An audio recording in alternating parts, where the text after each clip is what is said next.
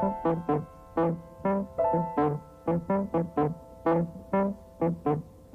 hi, Bert Alcorn here, lead pastor of Anthem Ventura. You're listening to the Anthem Ventura podcast. Thanks so much for taking the time to listen and track with our teachings. The sermon you're about to hear has been prayed and labored over, and we really do hope you find this useful and an aid of your discipleship to Jesus. If you'd like to learn a little bit more about Anthem, visit us online at anthemventura.org, or you can download our mobile app from the iTunes or Google Play App Store. Enjoy the next hour or so. We have prayed that God would use it in profound ways in the lives of anyone that may hear it. Thanks so much. Throughout the Gospel of Matthew so far, can we agree that Jesus has been looking at things very differently than most of the people around him? Even his disciples, the Pharisees, the crowds, they all have sort of approached Jesus with some sort of agenda or maybe specific worldview about who he is and what he's supposed to be doing. And he's really seen all of reality very differently. He's been seeing it, what makes it feel at times backwards or inside out, or we've called it kind of upside down at times. And he preaches a kingdom that seems very abnormal to people. And I think even to us as we read it, it feels uncomfortable and abnormal to us right now. He's been teaching these strange paradoxes, things like those who thirst and mourn and persecuted are blessed. Do you guys remember that from Matthew chapter 5? He's been teaching things like the first shall be last and the last first. He's been teaching things like the greatest is the most humble and so on. And he's been taking one by one all of these cultural values and flipping them on their head. And here in our text today, we have Jesus teaching that to save your life truly, you must lose it. That the Son of Man, this epic image from the book of Daniel, this kingly Christ, has to be crucified and killed. The Son of Man who will come in glory must first suffer and die. That this victorious Christ, triumphing over the enemies of the world and the demonic, must be crucified. And these are all very upside down ways of looking at the kingdom and even looking at this understanding of who Jesus was supposed to be. Or so it seems for us. And we see here that his disciples don't quite get it either. And so as we read from Matthew chapter 16, I think I even just want to put on the proverbial table for you some of my fears with this passage. It's a very well-known passage. So if you spend any time around church or have heard anything really about Jesus or the Bible, chances are this is maybe one of those phrases, themes, or stories you might have heard before. And so one of my fears, honestly, for us as a church is that it's been over-metaphorized. That's not really a word, but I made it a word for tonight. That we have taken this story as such a metaphor that it really loses all of its reality for us. And so it's a cute story to tell. It's a good theme to throw out there and a good saying, but it really has no weight for us. And so I've heard people talk about this text in terms of just we all take up our own cross in different ways. Oh, my boss is angry this week, and that's my cross to bear. That's not really what Jesus is talking about here. And so I just want us to be aware of our tendency to over-metaphorize this in an attempt to distance ourselves from this intense call that Jesus has for us. The second is I think it's over time has also been overly aggressive and legalistic, right? That somehow built into the Christian ethos is we have to suffer, cause ourselves pain, and we're not really following Christ unless we're under constant misery and pain all day, every day. And so there are certain sects of Christianity that embrace this fully, and I think that is also missing the point of what Jesus is talking about here. And the third fear, the third danger that we have is this has just been so softened and padded and excused out of existence. And so we say things like, well, this is for them, this doesn't really apply to us, or Jesus didn't actually mean take up our cross. He meant something very different. And I don't know about you, but when I read the words of Jesus, I take him at his meaning. And so each of these kind of, I think, poor views of this text and dangerous for us, inadvertently or on purpose, preaches a false gospel. And so I think from here we can get some sort of prosperity gospel, we can get some sort of poverty gospel or something else. And I think what we need to do as a church today is look at what Jesus is actually saying and try to figure out what that means for us today. And so let's read here, now that I put my fears on the table for you guys, let's read Matthew chapter 16, We're going to start in verse 21, and we're going to go to verse 28. Okay, so from that time, Jesus began to show his disciples that he must go to Jerusalem. So I'm going to pause there for just a second and to help catch us up, because that is a really important phrase. I didn't hear any gasps. It's okay, don't worry. You might gasp after we're done with this. But contextually, this is a really big deal verse, because this marks the beginning of a whole new section in the book of Matthew. Very subtle, this Matthew, guys, he writes. So this marks a really big narrative shift in the Gospel of Matthew, in the story of Jesus. So Jesus is leaving his primary area of ministry behind. This sentence concludes his ministry in kind of northern Israel, kind of the Sea of Galilee up in the northern area by Capernaum. That's been his home base this whole time. So it's where he spent a lot of his life and ministry. The people there have gotten to know him quite a bit. That's where it seems like a lot of his disciples are from. And so honestly, it's not a very big area. It's sort of like if Jesus were to do all his ministry in like Ventura and then suddenly venture outside of Ventura. And so his ministry has been pretty concentrated in this one area of Israel, and this marks the first shift that he is going somewhere different. And so there's a couple of firsts in this text that we have. It's the first time that Jesus explicitly lays out his plan to go to Jerusalem. Right? It's never been it's so explicit. There's always been some intentionality, but he says he is going to Jerusalem. The book of Luke says he has set his face on Jerusalem. It's the first time he predicts his arrest by the hands of the Jewish authority in such detail. And it's the first time that Jesus predicts his death and crucifixion. So this is a narrative shift, but it's also a thematic shift a little bit. So up until this point, Matthew's been working on some specific goals. And so if you are new to the story of Matthew, we'll do a little bit of catch up. The very beginning, Matthew is writing to who? What kinds of people? What? Jews, well done. Yeah, primarily a Jewish audience. So Matthew's purpose in writing his gospel was a reasoning to his Jewish brothers and sisters that Jesus is the Messiah. So there's 4 biographies of Jesus in the Bible. Each one has just a little bit of a different focus or intent. And so Matthew's writing to his Jewish brothers and sisters, writing an apologetic that Jesus is who he says he is. And so he does this with lots of ways at the very beginning by connecting him to the Old Testament through things like a genealogy, through all these really specific prophecies that Jesus has fulfilled, and so on. And in chapter 4, we see the shift of Matthew to Jesus announcing God's kingdom. And we see Jesus is on the scene as a teacher, reinterpreting and bringing clarity to God's law and his intent with the law. And so we'll hear and we'll read lots of things like, "You've heard it said, and now I tell you." And Jesus is going about redefining the Jewish way of life and bringing the story of God back in. And those first chapters in Matthews 5, 6, and 7 contain the longest and largest block of teaching for Jesus, the Sermon on the Mount, which is really, to his disciples, a manifesto of how to live in this kingdom that he's talking about. But for everyone who's not already his disciple, it's an invitation in. So at the very beginning of the Sermon on the Mount, we see that there are 2 groups of people following Jesus. The disciples, who are essentially people who've said, "Yes, I'm all in, let's do this." And then the crowds, the people who are just looking at him because he's the hot new rabbi in town, right? He's the new preacher that's out and about and got the most podcast downloads. And he's a guy healing people and casting out demons. And so in this particular area of Israel, he's got a huge following. And so to the crowds, it's this invitation into the kingdom of God. And then in chapter 8, what happens in 8, 9, and 10, and Jesus brings the reality of the kingdom of God to the people's lives. So it's not just intellectual, it's not just abstract, it's not just morality or anything like that, but there is a tangible transformation when you are in the kingdom of God. And Jesus demonstrates that by healing people, casting out demons.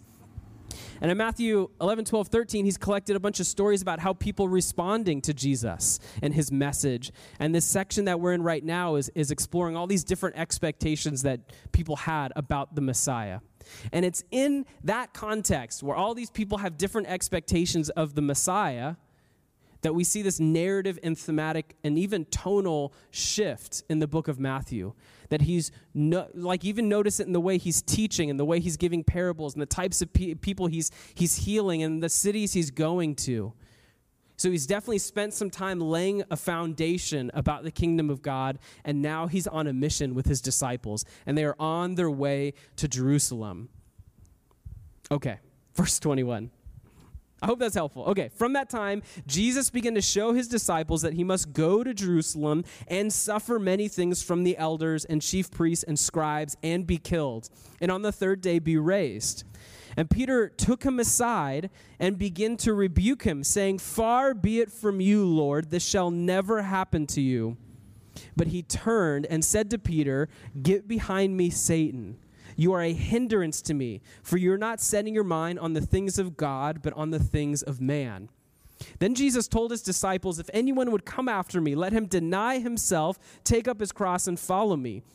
For whoever would save his life will lose it, but whoever loses his life for my sake will find it. For what will it profit a man if he gains the whole world and forfeits his soul? Or what shall a man give in return for his soul? For the Son of Man is going to come with his angels in the glory of his Father, and then he will repay each person according to what he has done. Truly, I say to you, there are some standing here who will not taste death until they see the Son of Man coming in his kingdom." All right, let's ask the Lord to help us understand this text tonight. Father, we are so grateful for this opportunity to come and to worship you, to receive from you. And God, what do you have for us? We want to be open as a church to receive from you. And so would you help us understand what it is about this text that we really need to sit and grapple with this evening? And Father, would you help me teach and preach in a way that is faithful to what's here, but is also faithful to what you want to do in this church? And God, would you help us as a church receive it? Even like Zach was sharing earlier, would we receive it and also be doers of the word? So God, would you empower us for that journey this evening? Amen. Amen.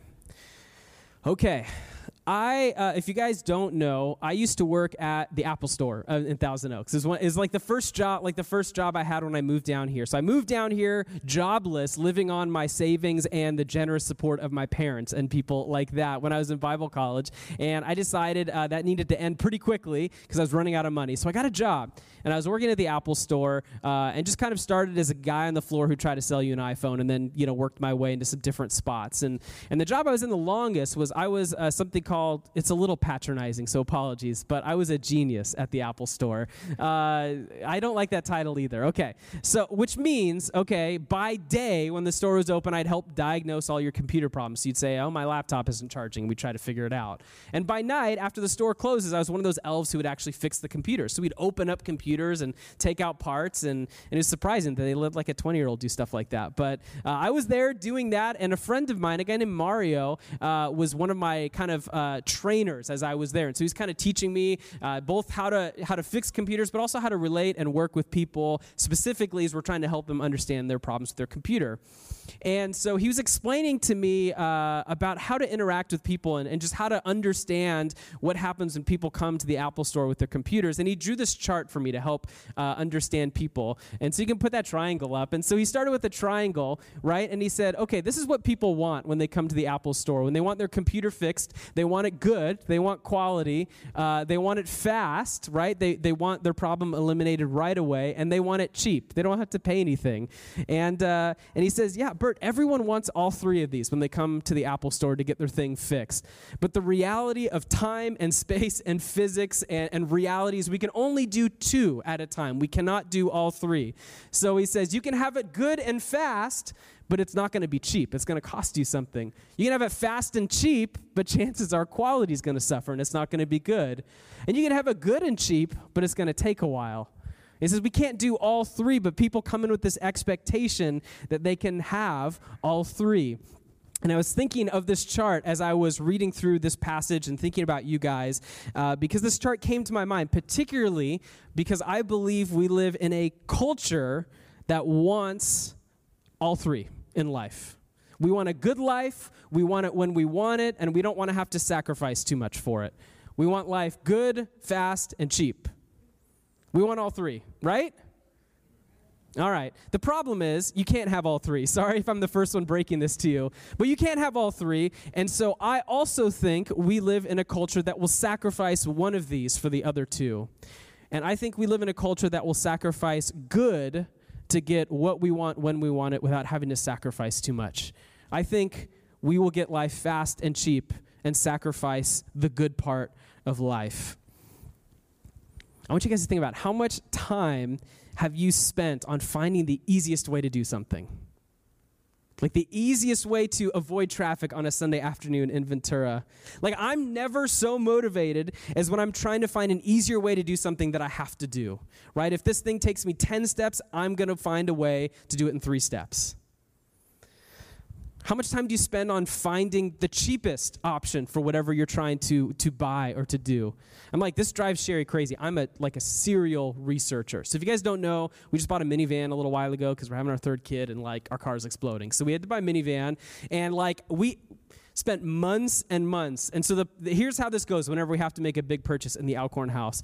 Sherry sort of references this thing we might need someday. I'd take 6 months and research the heck out of every virtual possibility, verbally process it with her throughout those 6 months. And to the end, she just says, I don't care. Just like bring me home the minivan. And I don't care anymore. Like I've just worn her down because I want to we have a limited amount of money. I want to make the best decision possible for our family. So I research the heck out of everything. So anything I have just bought, I'm an expert in. I can say really boldly. So for another week or so, I'll have all this memory of what it took to buy a minivan. So if you need to buy a minivan, now's the week to ask me, and then I'll forget it and on to something new.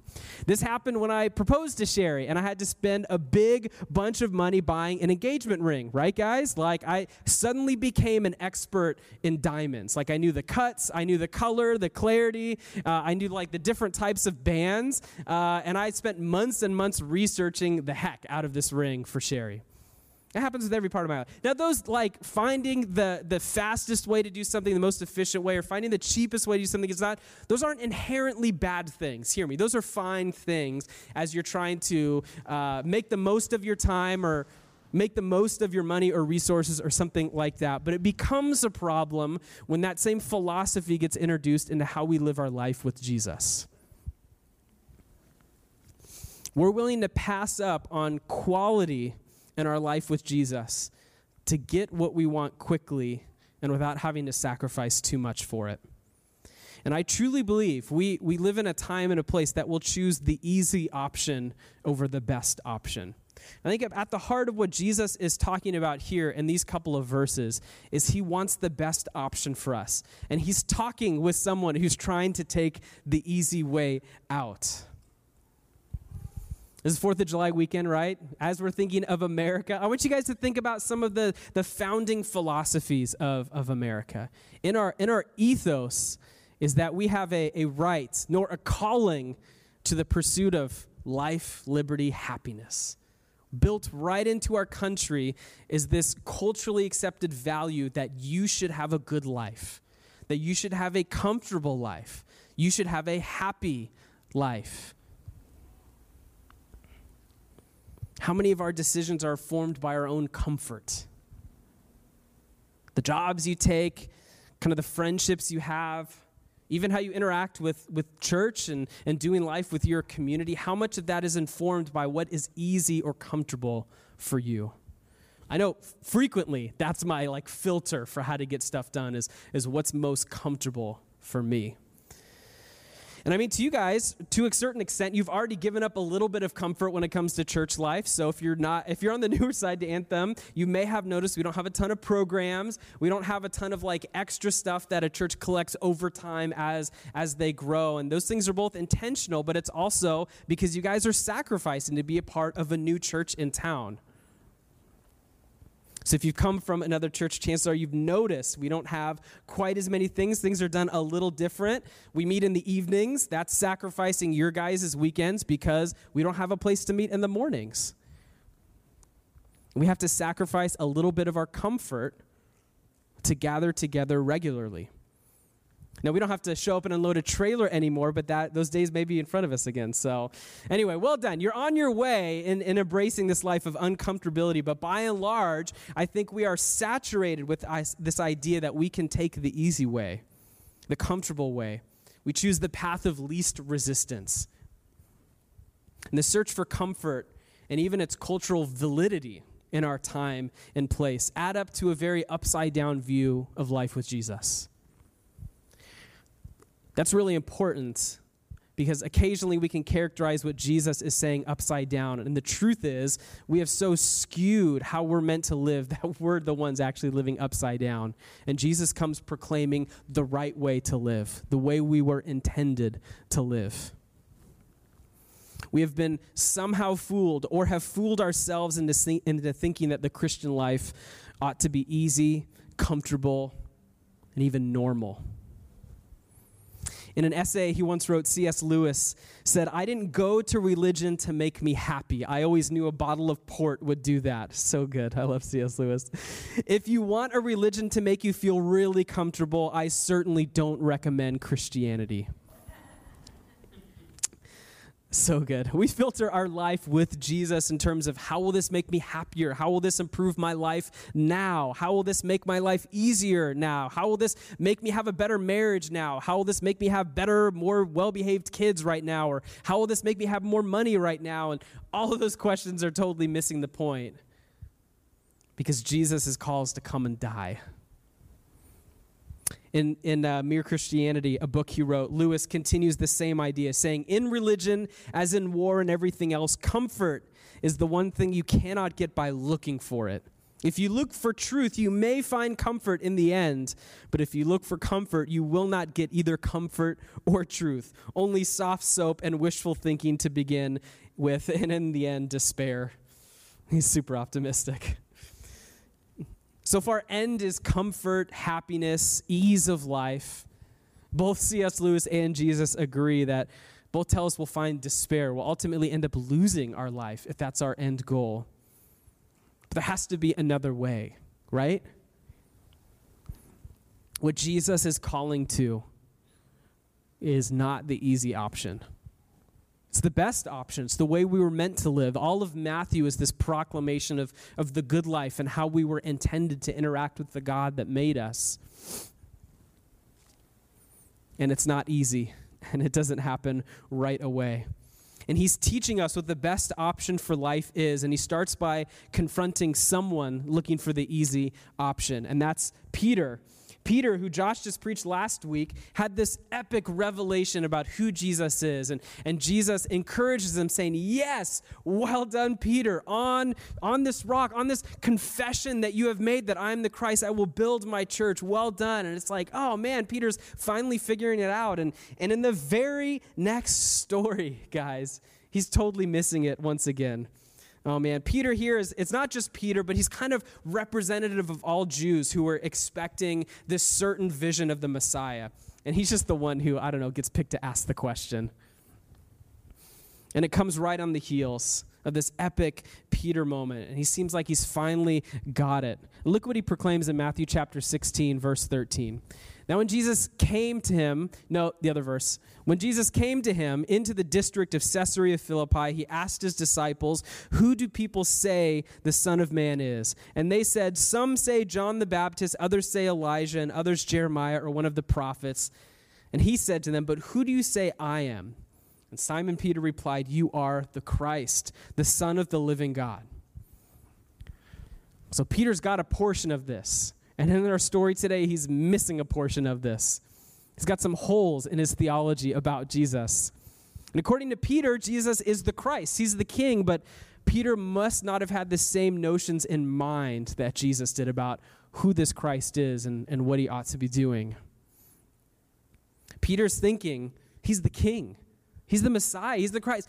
We've been waiting for this guy for hundreds and thousands of years. He's finally here. Let's do this. Let's do some conquering. Like finally we have the upper hand over these Romans, over the Greeks, over the Babylonians or the Assyrians. We finally have the upper hand because we have God in the flesh ready to lead us to victory. Like Peter and the crew have got to be so stoked at this point. They finally have an advantage in their constant underdog battle with neighboring nations. He's amped. And Jesus says, here's how this is going to work. I have to die. I'm going to be arrested, I'm going to be crucified, and I'm going to die. And Jesus says, this is the plan. And Peter is stunned.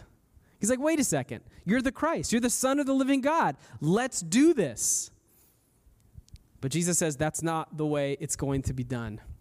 Jesus says this is the plan, and it's more than just a prediction. Jesus is not like a really good guesser about what's going to happen. He's not reading the cultural kind of cues and saying, yeah, these guys don't like me, I'm probably going to die. He's saying this is his intent from the beginning.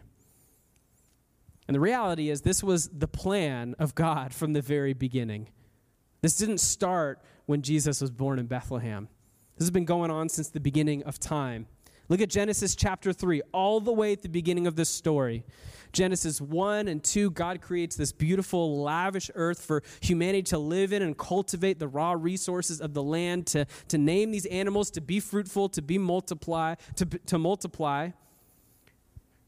And sin enters, right? Satan or evil takes the form of this serpent and tempts Eve. She disobeys and distrusts God. And in this moment in the story when God is kind of telling what has to happen at this point, we have a glimmer of this redemptive plan in Genesis 3:15. And God's talking to the serpent, or this manifestation of evil, or the Satan. He says, I will put enmity between you and the woman, referring to Eve and humanity, and between your offspring and her offspring. He shall bruise your head, and you shall bruise his heel. From the very beginning, God was going to win, but it wasn't going to cost nothing. This is what the prophets have been prophesying about. Look at Isaiah 53. I have a small sampling of some of these prophetic promises of guys who would write about the coming Messiah. Isaiah 53, verse 3, talking about this future Messiah. He was despised and rejected by men, a man of sorrows and acquainted with grief. And as one from whom men hid their faces when he was despised, and we esteemed him not. Surely he has borne our griefs and carried our sorrows. Yet we esteemed him with stricken, smitten by God, and afflicted. But he was pierced for our transgressions. He was crushed for our iniquities. Upon him was the chastisement that brought us peace. And with his wounds we are healed. A few verses over in verse 10, yet it was the will of the Lord to crush him. Talking about this future Messiah. He has put him to grief. And in verse 12, he poured out his soul to death and was numbered with the transgressors, yet he bore the sin of many and makes intercession for the transgressors. It's been the plan all along that Jesus had to suffer and die. And his disciples have forgotten their own history. They've forgotten their own prophets. They've forgotten their own story with God.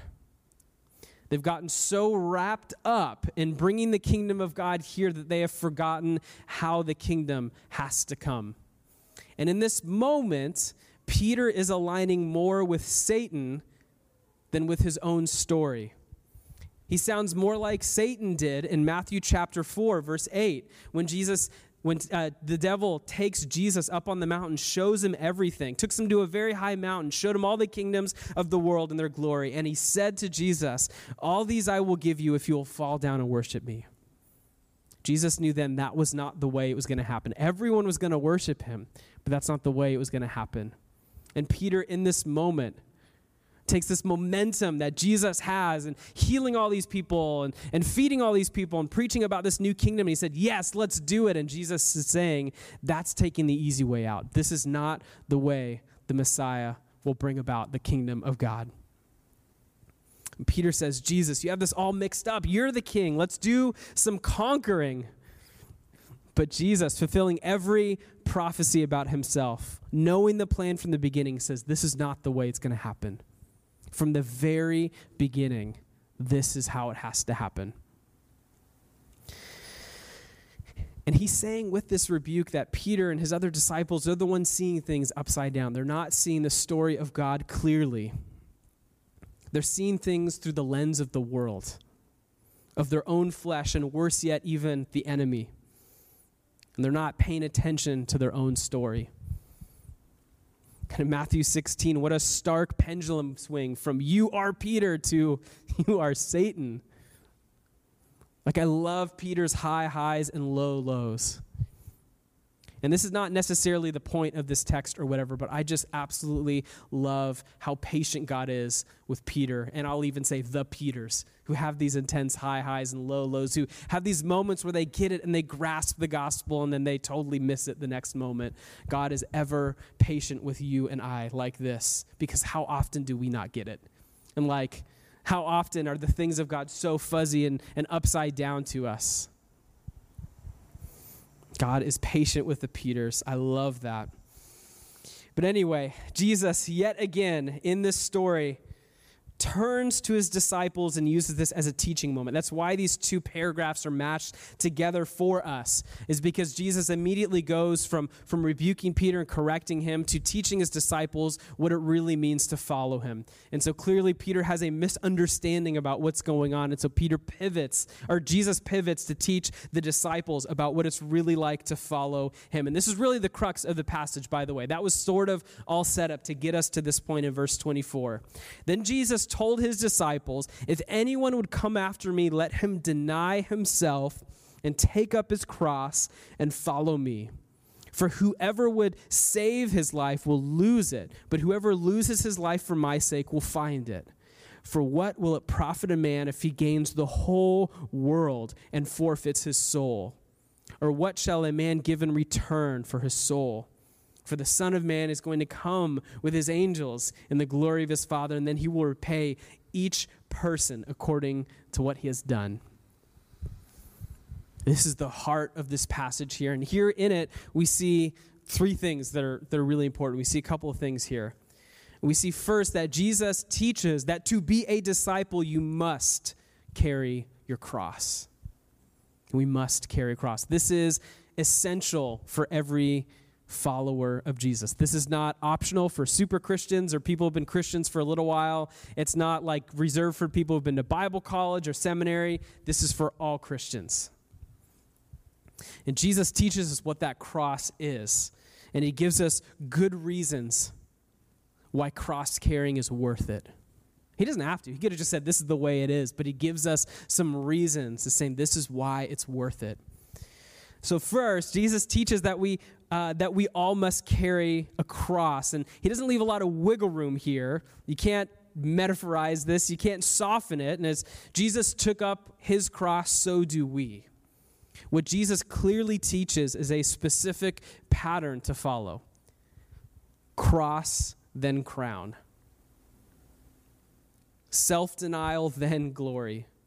Suffering, then reward. We like to mix that up a little bit, or just lop off the first part and just say, we like the crown part, the glory. We want the reward. We want the good parts of life, because you and I like to take the easy way out and just get to the good payoff at the end. We like the glory. We like the reward. We do not like the cross. I think right now we live in a time and a place when putting in the work, putting in the effort, having a long view of something is not memorialized. It's not brought up as a value. Taking cheap shots, the easy way out is. Jesus calls us to a very different life. And I think we all live in this tension because we want to follow Jesus, but we don't actually want to follow Jesus. Does that make sense? In my notes, there's italics, so it makes sense. I think often we say we want to follow Jesus. Yes, I want to be a Christian. I want to live the life and the lifestyle of Jesus, do the things he did. But if it actually impacts our life in any way, we're like, whoa, I didn't sign up for that kind of Christianity. You're going to ask me to give my money away to poor people? You're going to ask me to take care of sick and have the orphans come into my house? You're going to ask for my time on a weekend, or even a weekend and sometime during the week? No. This is too much. We live in this tension of wanting to follow Jesus, but not actually wanting to follow Jesus. I want to follow Jesus, but I don't want to miss out on all of the promises of this world. And so we end up with this weird hybrid synergy of, I really like Jesus' teaching about how we should treat each other, but I also don't want to miss out on anything this world has to offer. And I think this is where the modern day church at large gets into a ton of trouble, because we want Jesus plus the world. We want Jesus plus a sweet Instagram adventure story. We want Jesus plus like a car with heated seats. We want Jesus plus like a house with an extra bedroom. Or we want Jesus and the beach and the mountains. We want Jesus, but we also want nationalism. We want Jesus, but we also kind of want consumerism where we can buy more stuff. I want character, but I don't want suffering. I want patience, but I don't want to wait for it. I want kindness, but I don't want people around me that agitate me. I want to hear God's voice, but I don't want to carve out any time to let him speak. I want to live the life of Jesus, but I don't actually want to take up my cross. I want to follow Jesus, but I don't want to miss out on what this world is promising me. And I think often we as Christians here in Ventura live really anemic Christian lives because we try to have it all. And we can't have it all, and so we'll settle for what's fast and what's cheap.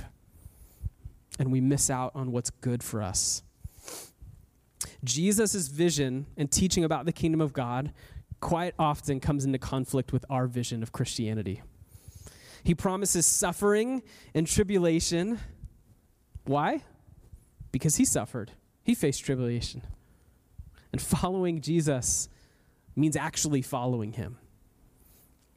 One of the dangers that we've gotten into in the last 100 or so years, maybe even a little bit longer, is so seeing Jesus as exclusively God, and we forget that he was also fully man, thus an example for us in how to live. And here, Jesus is teaching literally how to mimic himself. If you want to follow me, it means taking up your cross, denying yourself, and following me. So what is this cross that we have to carry? Is it martyrdom? Is it persecution, right? Suffering for believing, preaching, and living the gospel, which I will be very frank with you, you probably will not get in Southern California, probably in some other parts of the world, but not here. Is it enduring suffering in this time?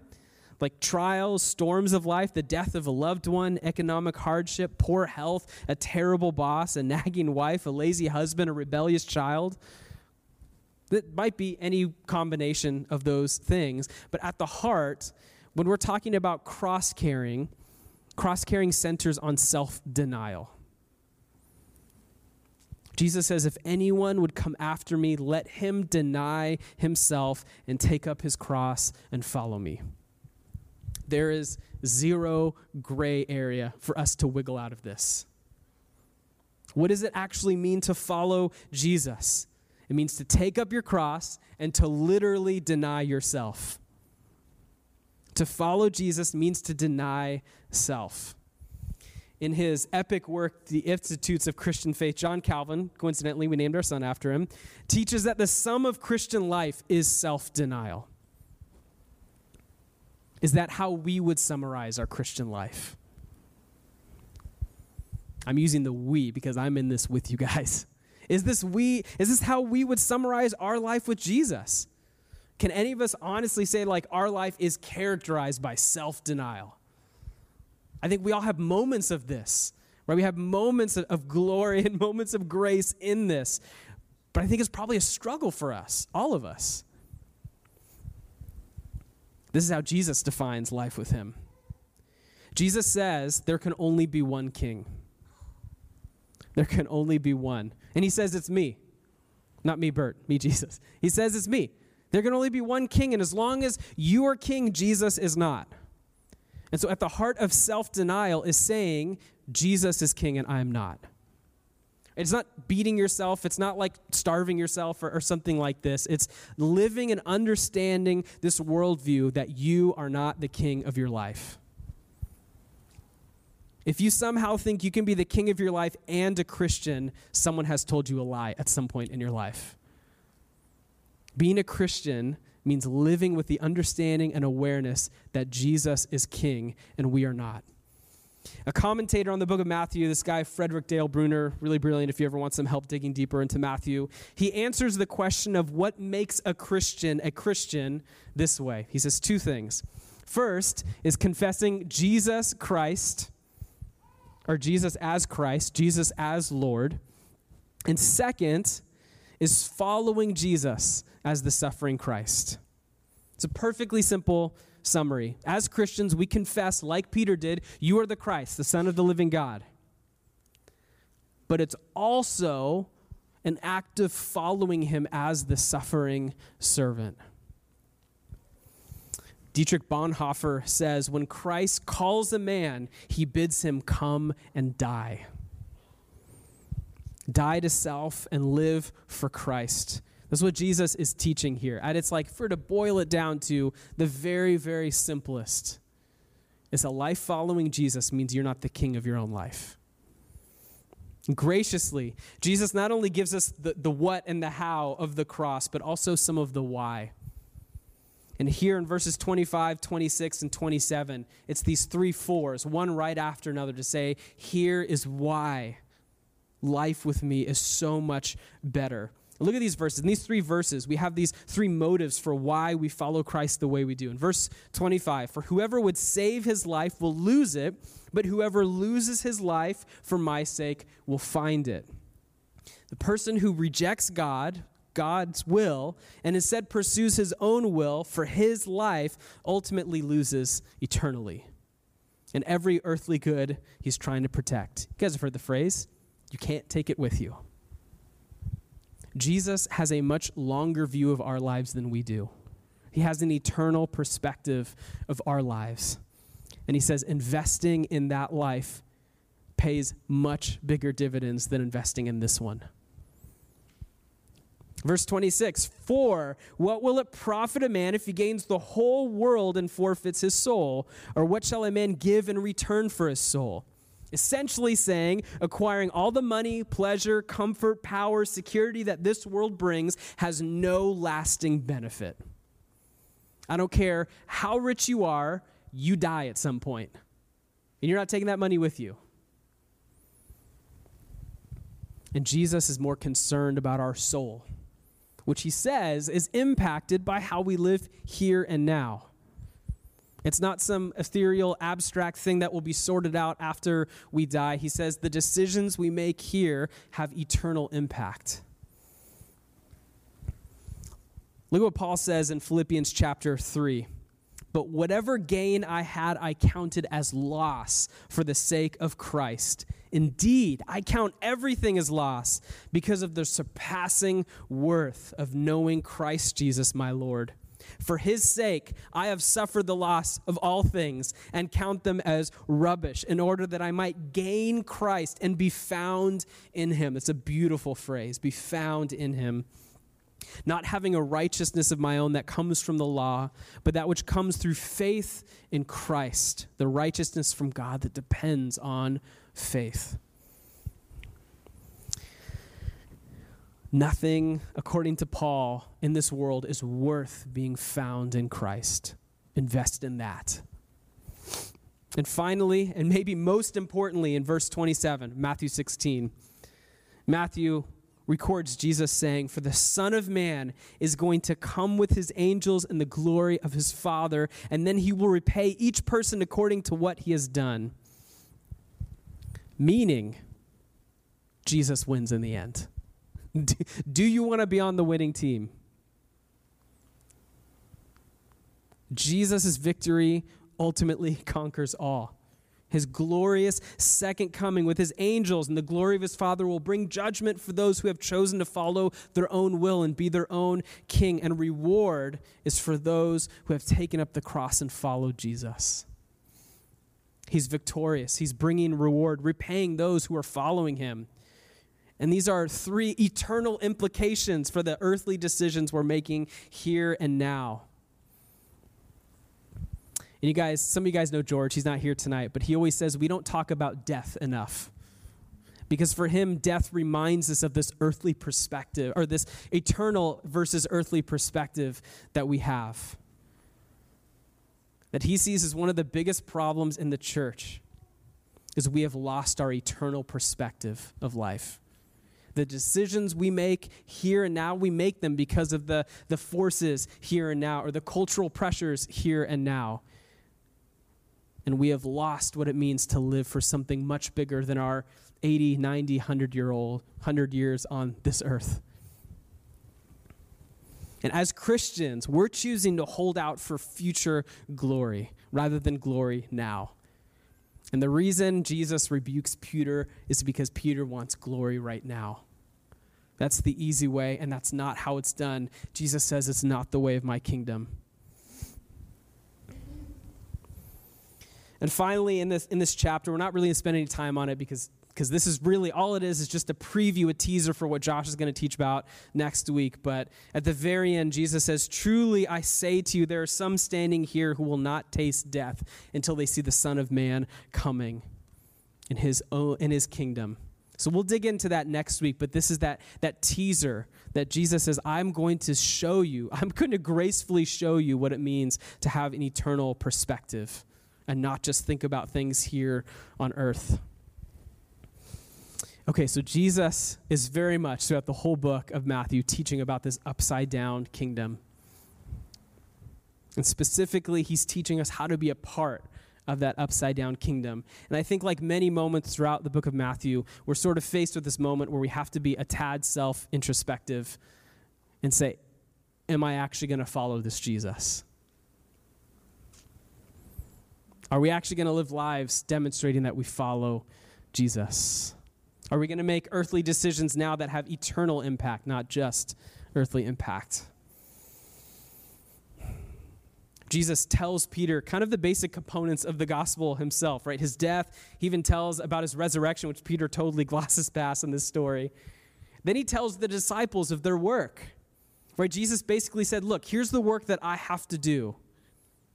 I have to do this to save your souls, to play my part in the redemptive story of God. And he doesn't say, so sit back, relax. I got this one covered, guys. No, but he says, it's time to get to work. I have my job to do, and you have your job to do in my kingdom.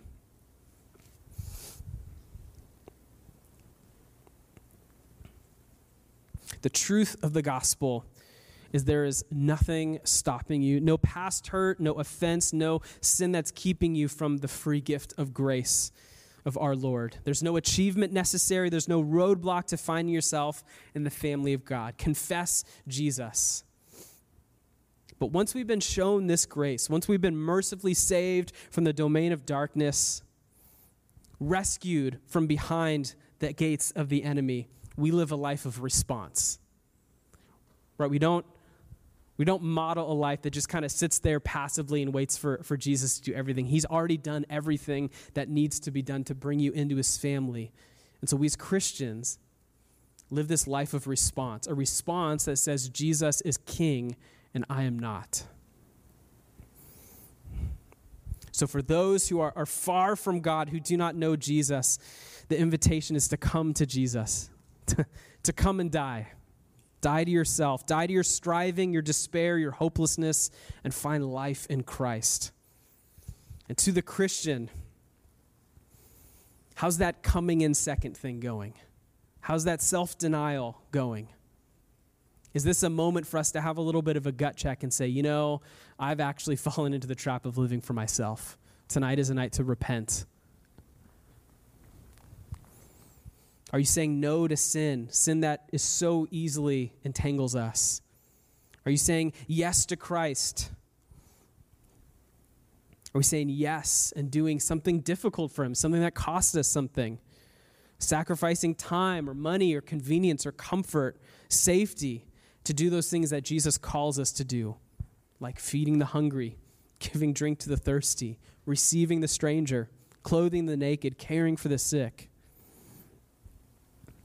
According to Jesus, self-denial or living a life that says I am not the king is at the heart of the Christian life.